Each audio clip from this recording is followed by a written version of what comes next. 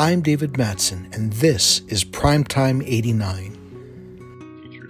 But I'm going to settle with Miss Evans because she helped me realize my potential. It was just messing with weights, playing around with weights.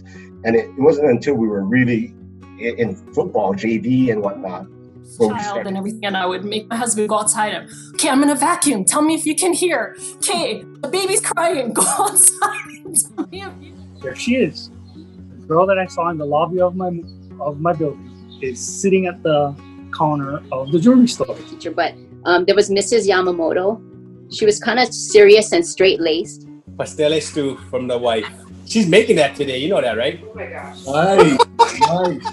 I said, I love Fridays almost as much as I love candy. And one kid goes on, Mr. Romero, I thought you said it was ice cream. I said, that too.